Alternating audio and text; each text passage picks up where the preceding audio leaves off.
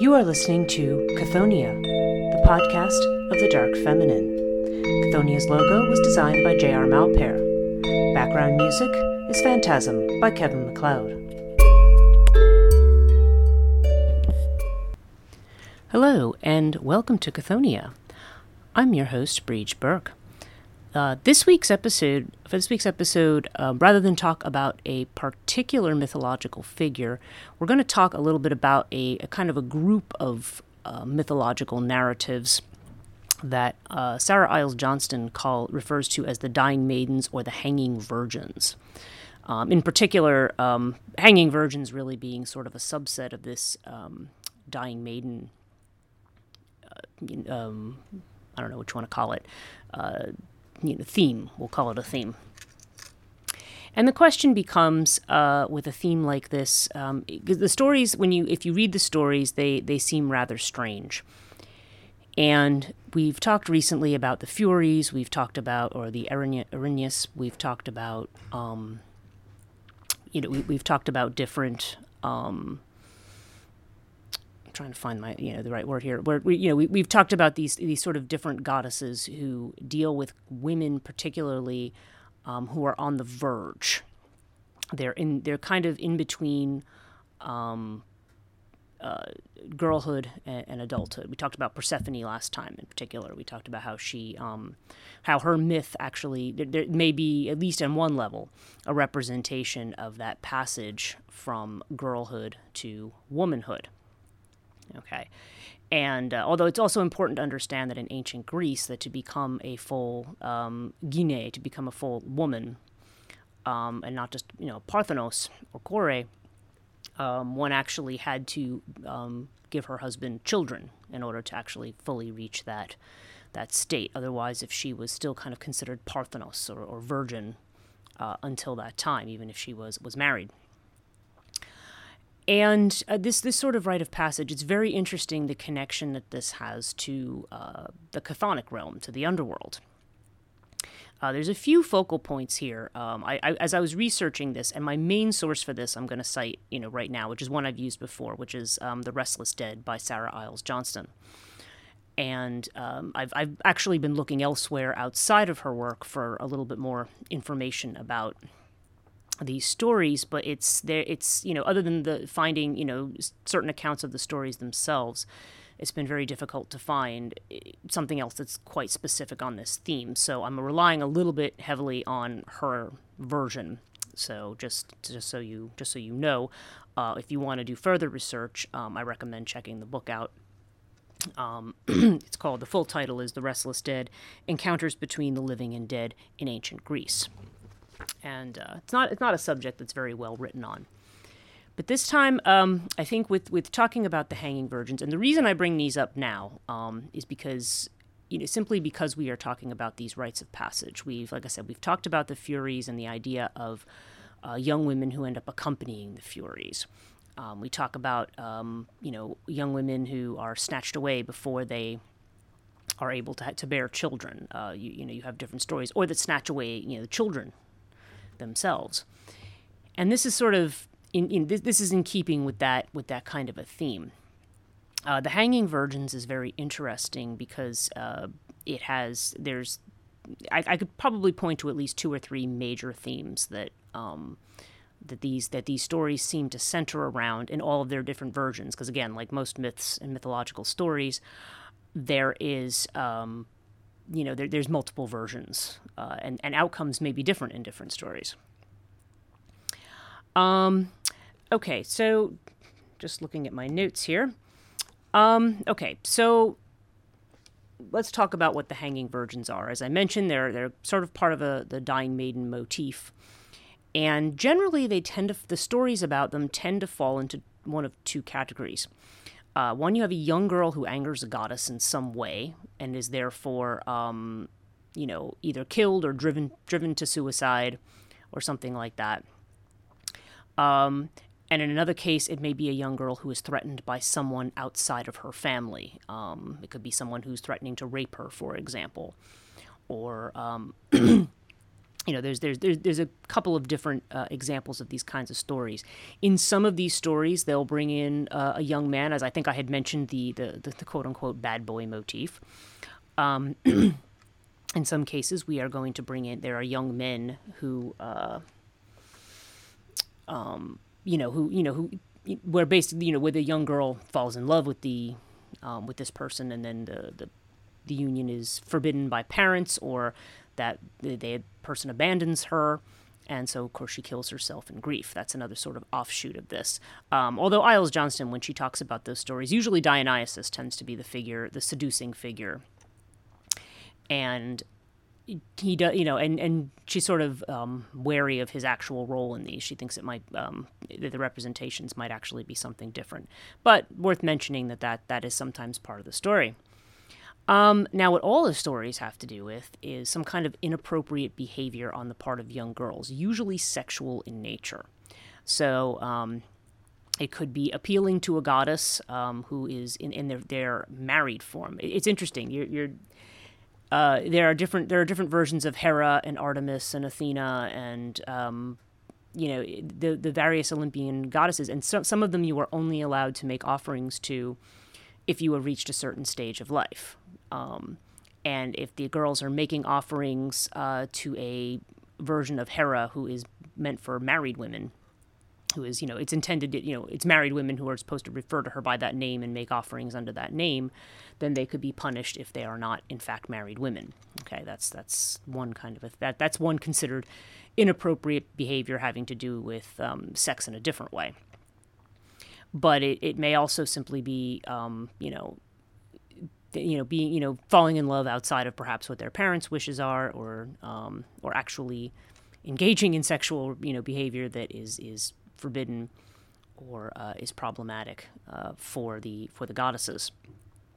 So, in other words, in a way, and now one might want to take a moralistic view of this and say, oh, well, if you're maybe it's a way of, like a didactic tale. It's more moralistic, where you're saying, oh, well, young girls who engage in this inappropriate behavior, it's a warning not to do that, because look what could happen to you. Maybe you never will get married. Maybe you'll die a virgin and have to, follow these particular deities around the underworld. The deities in particular that are associated with these dying maidens and the hanging virgins tend to be within the underworld. We're talking about Hecate, and we're talking about the Furies, or the Erinyes in particular. As far as the Olympians go, as we'll see, the main goddess who seems to be associated with them is Artemis. Okay, and Artemis, I would like to do a whole episode on Artemis, even though she's not technically chthonic, because she has so much to do with the rites of passage. She has a connection to Hecate. And Hecate, of course, is going to be the subject of the next episode. But, there's just so much there that really plays into this theme. And as we know, Artemis is a virgin goddess. So, the virginity of young girls and the appropriateness of their passage into womanhood and motherhood and that sort of thing seems to be of great concern. And, and this is not a view, it's a view we sort of get away from in the 21st century, but it's not one that's entirely gone away. As I've said in previous episodes, there's still a valuing of female chastity and virginity and things like that in teenage girls in particular. But although I don't think we're quite as, again, depending on, what kind of community you belong to, I don't think people are quite as stringent about this as they might have been in earlier times, where that was a woman's role. She was expected to get married and to have children, and that was, and to not do that was just somehow some kind of abomination. Medea, who another figure who we'll need to talk about, the sorceress Medea, who is a niece of Circe, or Circe, depending on how you say it. And she was the one who was seduced by Jason in the story of the Argonautica. And Medea is sort of an archetype of the female who is the inappropriate female who basically violates all stereotypes. And she's an interesting one because Medea is also someone who, when she does actually accede, I suppose you could say, to what the traditional order is, that, when she does take a husband, when she does have children with him, when she does submit to Jason to be his wife. And she does all kinds of things for Jason. She murders her own brother. And then they have to be, they're being, basically chased out of town, and they have to be purified and everything else. And, and then Jason decides he finds a better match over in, near Corinth, and says, oh, well, it was nice knowing you, and the 2 kids, see ya, Don't be selfish. I mean, I need to make a good day myself. And Medea responds basically by killing the 2 children and setting his new bride on fire and her father, and then taking off on the chariot of the sun.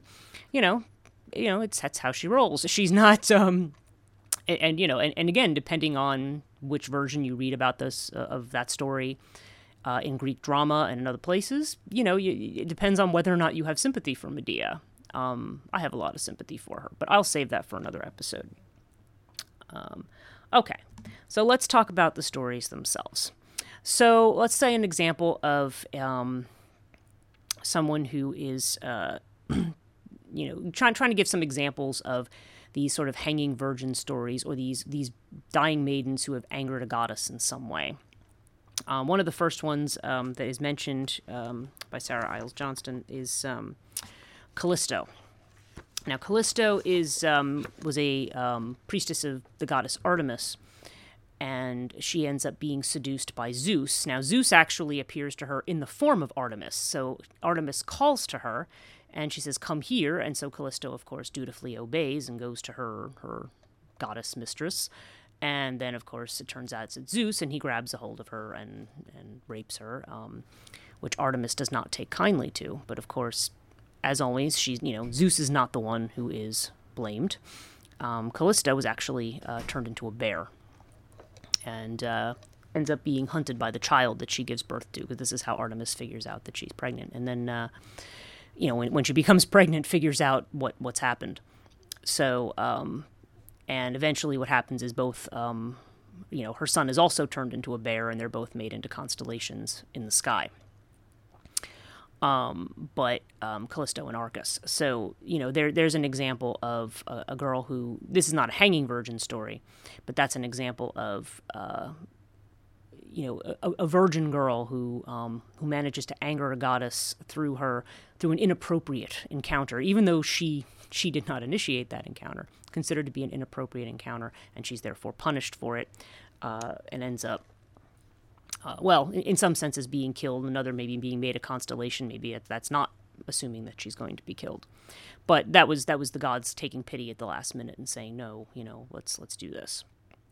Okay. Some other ones, the story of Ariadne is another one. Now that one's a little complicated, because Ariadne, there's several different versions of this story. Ariadne is connected with the story of Theseus. Theseus is the one who goes into the maze and slays the Minotaur, okay? That was the story about the tribute that had to go from Athens to Crete, because King Minos, somebody, they had the games there, and somebody from Athens slew one of the, slew one of the other players, and so, the king of course, Athens, of course, wanted to make amends, and he says, well, if one Athenian's guilty, they're all guilty, so he would send a tribute to be fed to the Minotaur.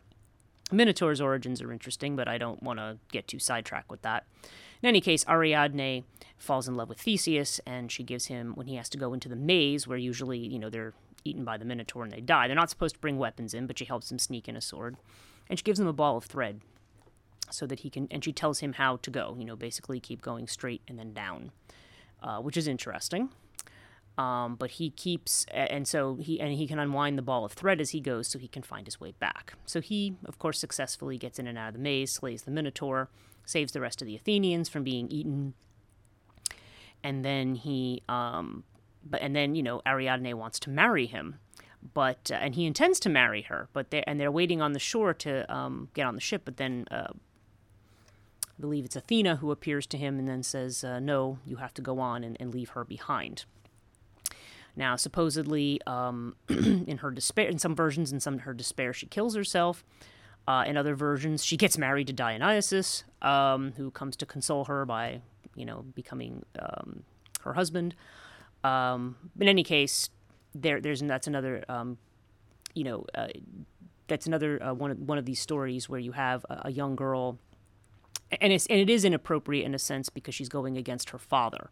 The father figure actually plays a big role in this, because the father is, it's kind of like, okay, if we think about weddings today where the father of the bride, walks the bride down the aisle, there's still that tradition of, quote unquote, giving away the bride, which is, I don't know, it's funny when we just do these things automatically as part. This is what I mean, is part of ritual, as part of tradition. When you kind of start to think about it, you kind of go, why is somebody giving me away? But anyway, I don't want to get sidetracked on that.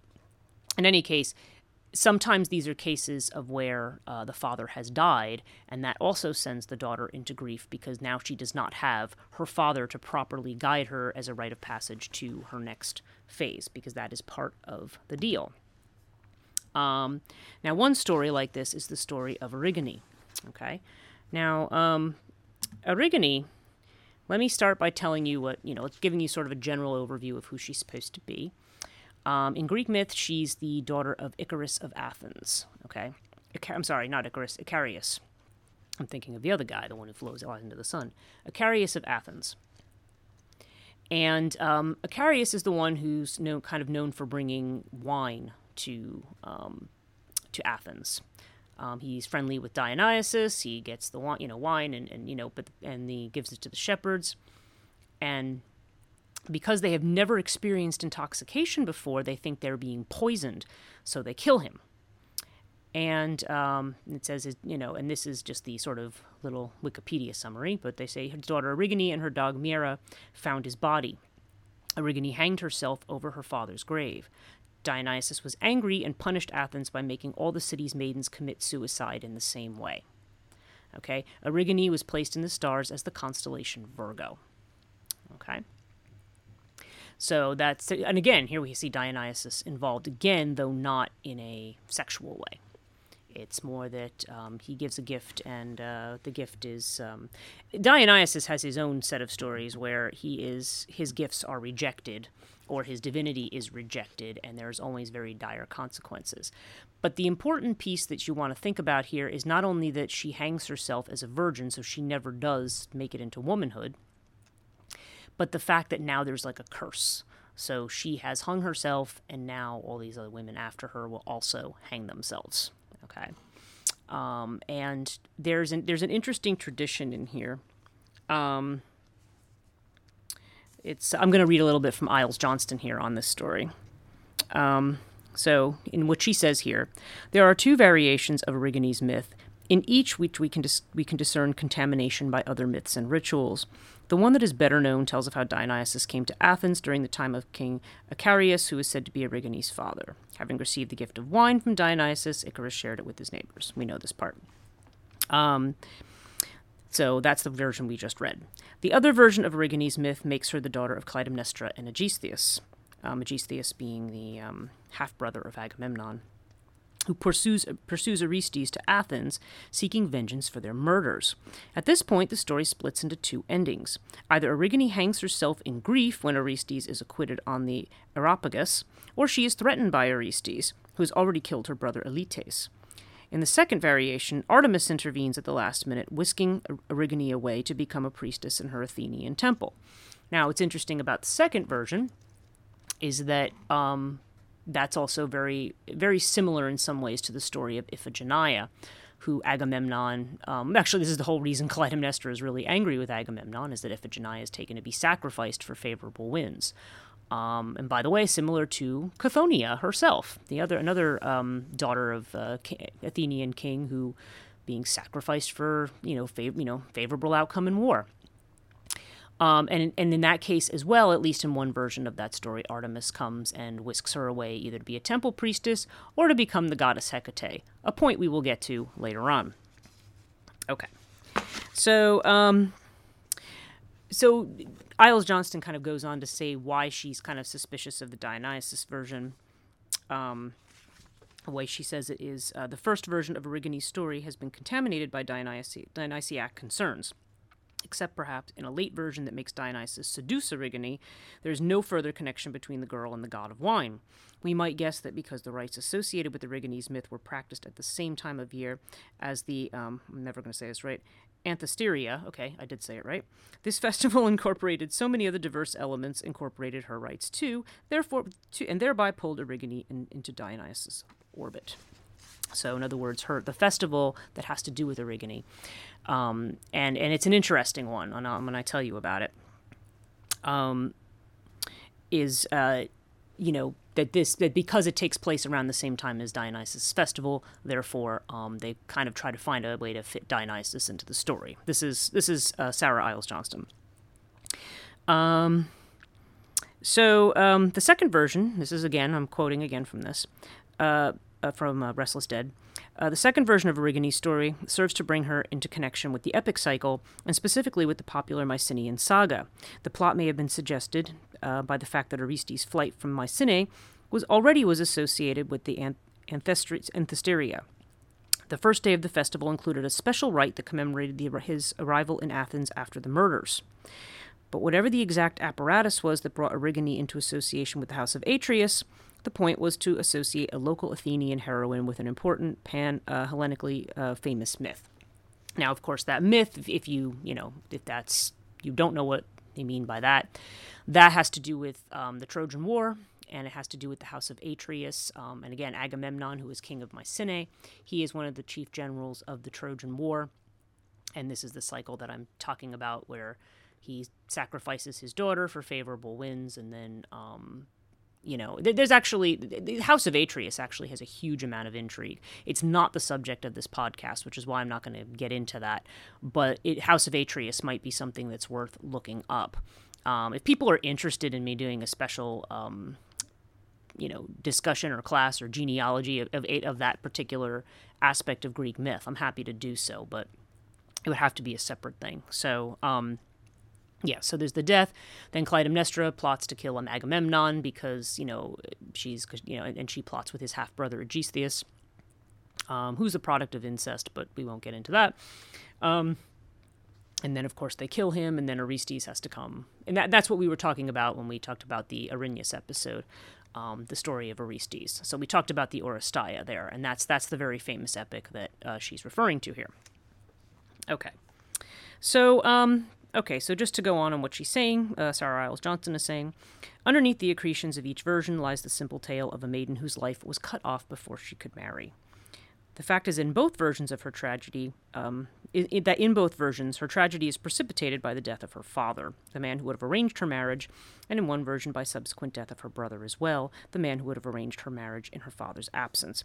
Makes this point clearer. She is alone without anyone to guarantee her proper passage from maiden to wife. So that's to the point I made earlier. It is also significant that she dies by hanging herself, for as noted already, this is a means of death particularly associated with the deaths of virgins, and even more so with the deaths of virgins connected to Artemis. Okay. As Helen King has shown in detail, this bloodless death emblematizes the fact that they have not and never will bleed, as women are properly bound to bleed on their wedding nights or in the course of childbirth, or, and I'm going to add, when one menstruates. Okay. As we shall see below, the hanging oneself on a tree, as opposed to anything else, is also typical for girls connected to Artemis, and may reflect this goddess's connection with trees in cult.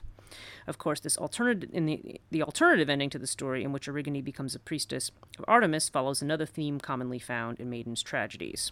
Okay. It indicates the myth was an Aegeon for some Attic cults of Artemis. Okay. Now, as far as the curse goes, okay, and now in some versions, like I mentioned, the one I just mentioned to you, Dionysus curses the Athenians. In another version, Erigone herself curses them. And she condemns all their daughters to swing just as she was swinging from the tree. Athenian virgins then began to kill themselves in droves to stop the suicides, and at the advice of Delphi, the oracle of Apollo, the Athenians then instituted the rite of the Aora, swinging, in which the girls fulfilled the letter, if not the spirit, of Erigone's curse by swinging on chairs suspended from trees by ropes in much of the same manner as children now swing. Indeed, in vase paintings of the scene, the activity sometimes looks rather playful. The Aora was celebrated on the third and final day of the Anthesteria. Now that's important right there. Okay, so as part of the sort of coming of age ritual for young girls, they would get on these swings and they would participate in the aora as a means of thwarting any kind of premature death before they could fulfill their what we'll call their womanly role. Okay, now this one is interesting as well. I have some notes on this elsewhere. Let me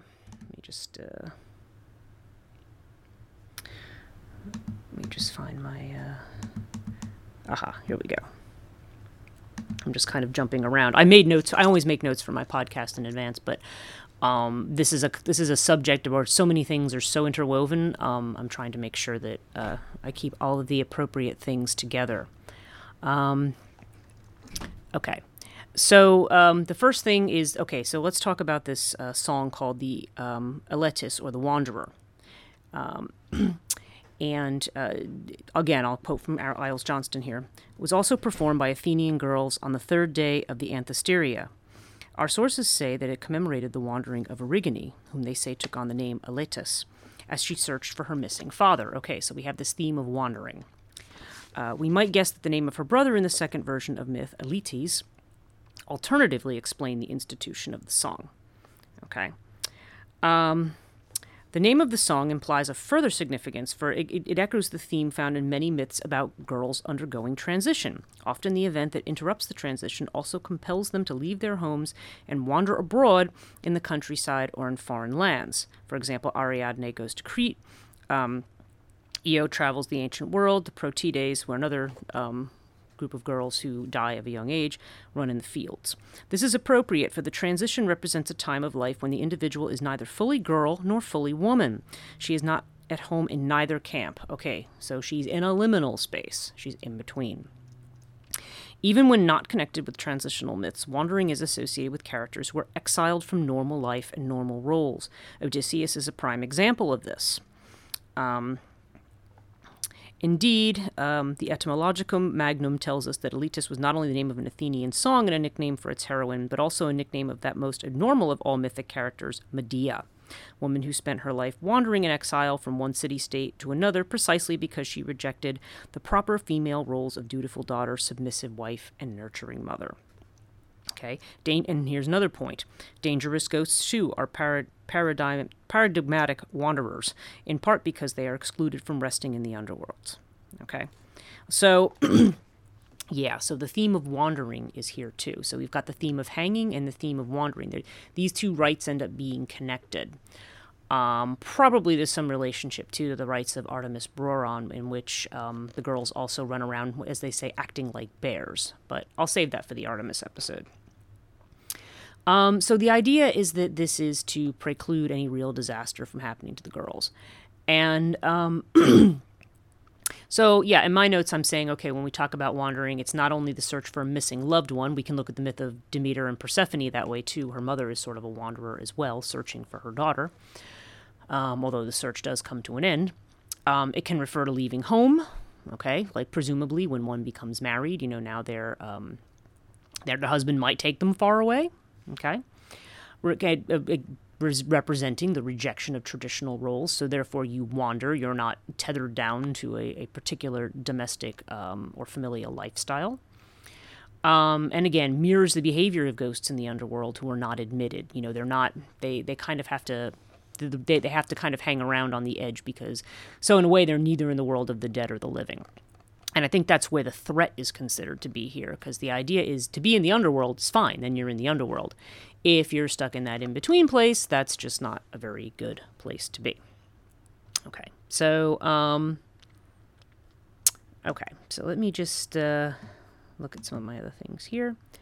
And she makes another point that I didn't quote before, but I have it quoted in my notes, Sarah Isles Johnston again. She says, the meaning of the death of the mythic virgin, she says, there's a reason to think that they, like the goddesses with whom they were connected, could cause trouble for real girls of the polis of the city-state, if not effectively dealt with. Okay? So, so there's So there's this idea that, the idea, you're certainly getting the impression here that the transition from girlhood to womanhood is a rather dangerous time. There's a tremendous amount of mythology surrounding this, okay? Let me give you one other story here of Karya, okay?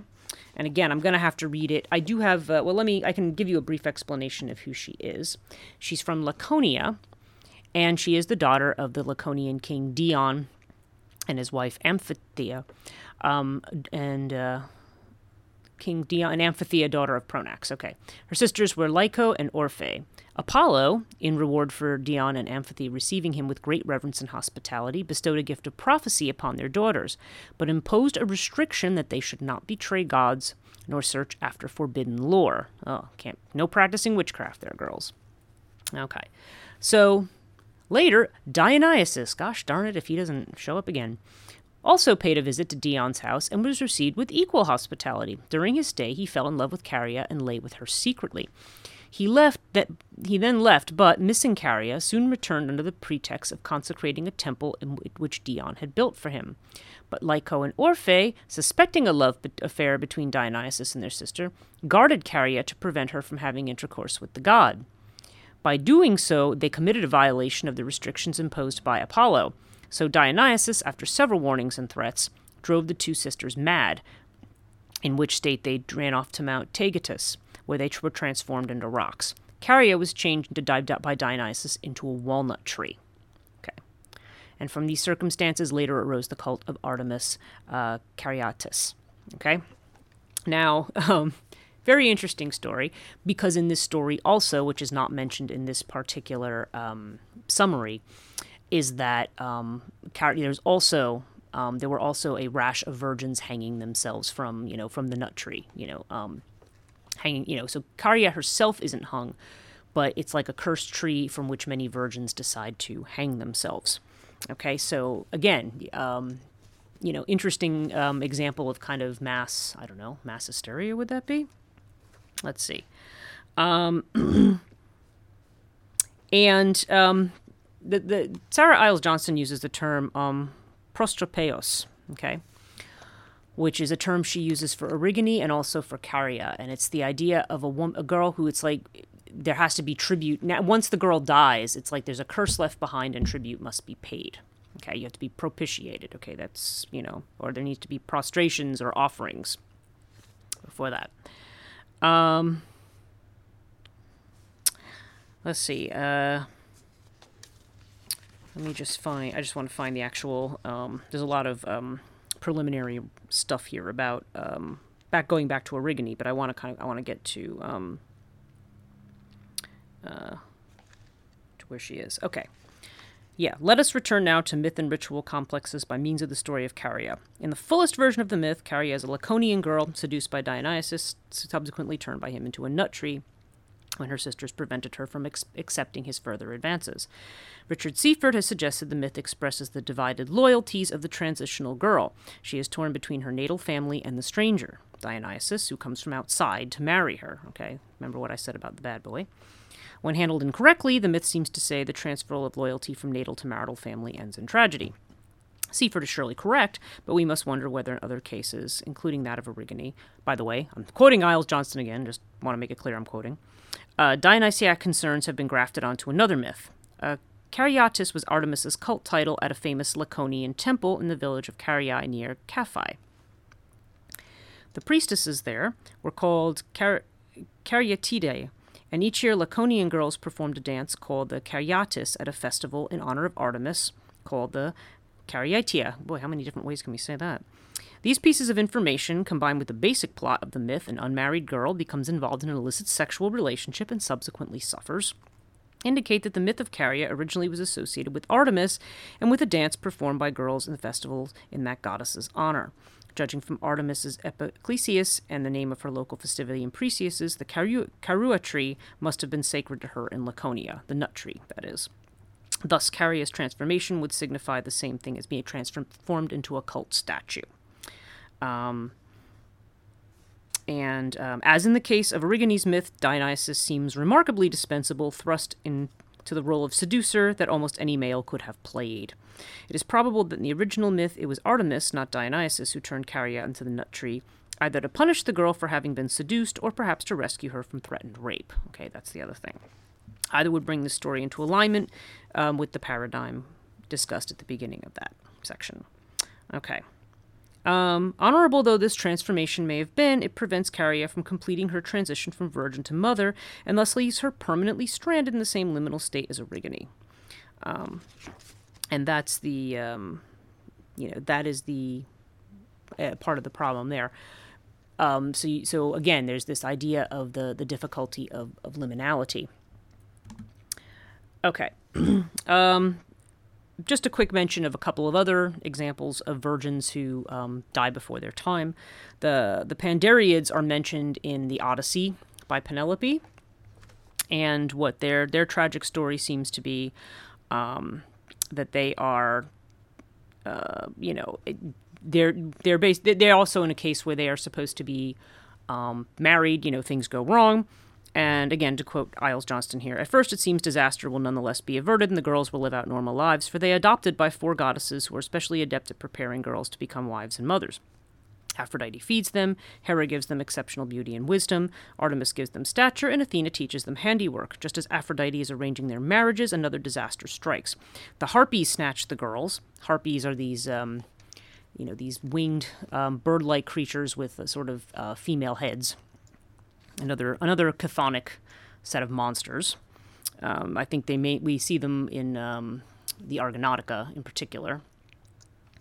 They snatch the girls and hand them over to the Erinyes, whom they will be compelled to accompany forevermore. Okay, so remember when I talked about the Erinyes in that episode, that I talked about girls who die before their time. In this case, I believe there was probably a loss of the parents again, and then so they're adopted by these goddesses, but then they are still snatched away to the underworld before they have a chance to become, quote unquote, full women here. Now, of course, as she notes, we don't actually know why this happened. So we don't know if something wrong was done wrong. We don't know exactly why this occurred. Okay. And also, we don't know what it's meant. And she also, as Sarah Isles Johnson points out, she also fails to explain what does it mean to accompany the Erinyes. Now, the guess that Isles Johnston makes, the Erinyes were well known as spirits of the underworld who caused problems for the living. In literature, their attacks look justified. They punish those who transgress the rules of civilized behavior. Okay. So there may be... So one might guess that in some way that some kind of rule was violated in spite of the fact that these goddesses stepped in. Let's see. And then Helen, actually. And we're talking about the same Helen who was associated with the Trojan War, the face that launched 1,000 ships from I believe that was Goethe, who says that they had, in this particular one, Helen is, let me just find the story here because I do have it. Yes. After the death of Menelaus, Helen was driven out of Laconia and arrived in Rhodes, hoping to find a home with her friend Polyxo, the widow of Tlepolemus. Polyxo, however, blaming Helen for her husband's death at Troy, secretly plotted revenge. One day she disguised her serving women as Erinyes and sent them to attack Helen, who was bathing. The women seized Helen and hanged her from a nearby tree. Okay. It is for this reason, Pausanias concludes, that Rhodians now have a temple of Helen Dendritis, Helen of the tree. Okay. And so again, we have somebody hanging from a tree. Women in particular hanging from a tree. Okay, and that's kind of an alternate thing. It's also interesting to note that the main goddess associated with these events is Artemis. Okay, I'm looking at a little chart that she has here. If anybody owns this book, it's on page 248, but she has a little table, Dying Maidens in Greek Myth. And in most cases, always a failed transition. Most of them are hanged, except for the Pandariids and Iphigenia, who was sacrificed. In some cases, they become a priestess. In other cases, they're turned into a nut tree or into a statue. And in all of these cases, and some of them are associated with certain rights to protect young girls from doing that, from suffering such a fate where they would be left in such a liminal state. And in other cases, too, like with Iphigenia, which a story that I actually want to save. She's not a hanging virgin, for one thing, so that doesn't really apply here. But the sacrifice of Iphigenia, her being saved by Artemis, and like again, in Hesiod's catalog of women, and then in another, there's another source too, I can't remember what it is off the top of my head, but they both say that she's spirited away and becomes the goddess Hecate. Okay, so Hecate also tends to be connected with these kinds of myths. I want to get more into that in the Hecate episode, because there's a little bit more there that has to do with the relationship between Artemis and Hecate. But again, and I've always said that Hecate is sort of the underworld Artemis. I do think the two are very intimately connected. But Artemis herself, even though she's technically a virgin huntress, that's her main role, she's very liminal herself. She's got a foot in both worlds. She's a female goddess, but she's sort of associated with something we tend to associate with men, which is hunting. Okay. And I think ultimately, then we have to look at the question here: why is this such a huge mythological subject? Why is the idea of what is the danger of passing from girlhood to womanhood? I mean, is it simply? Well, maybe I shouldn't say simply. It's maybe not the right phrase. But is it really just about the fact the pains of menstruation? Is it really just about the dangers of childbirth? I mean, not again. I say it in that tone mainly because I don't want to let's call it. I don't want to minimize that and especially at that time. Nowadays, it's probably far less dangerous, at least if you have proper hospitalization and so forth. Still not a pleasant experience by any means. Even for women who love their children and love having children, childbirth is a trauma. So and it could be just the propensity for either girls to, because of their high hormone level or whatever, to wander off and maybe do something they're not supposed to, or the dangers of just everything associated with female sexuality, which you wonder if that's really where these myths come from. Is that really the whole essence of them? To me, there seems to be something. I mean, it's something to be thought about. I have to basically leave it as an open question, mainly because, as I've mentioned sort of in my introduction to this whole series of podcasts, for some reason the feminine, that kind of female energy is very, very threatening to society. Seems to be threatening to society, especially when we talk about a patriarchal society. And one of the questions I sort of raise in creating this whole series is why.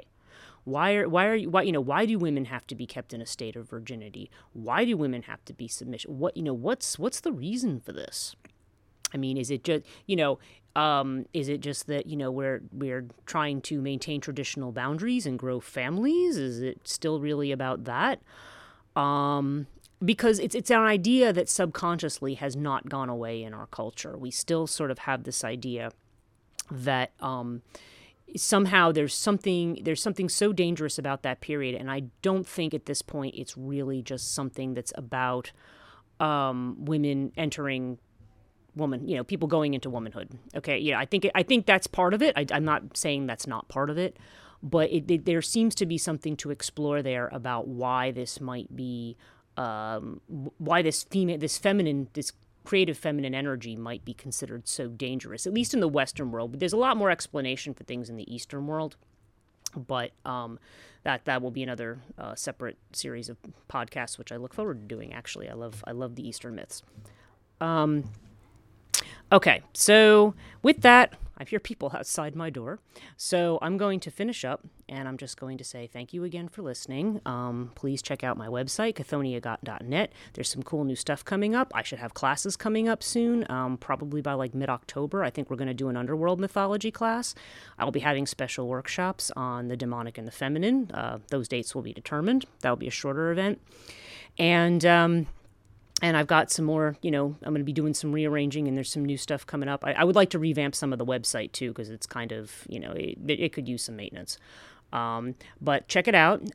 If you're interested in donating to any of my projects, patreon.com/Chthoniia is where my patron site is, and you get special rewards as a patron. You can check those out. And, and of course, this is available on, metapsychosis.com. There's a series. I should have an interview coming out soon with Marco Morelli, introducing that series for metapsychosis readers and listeners. So with that, I want to say thank you very much. Big thank you to my patrons, and I will talk to all of you in the next episode.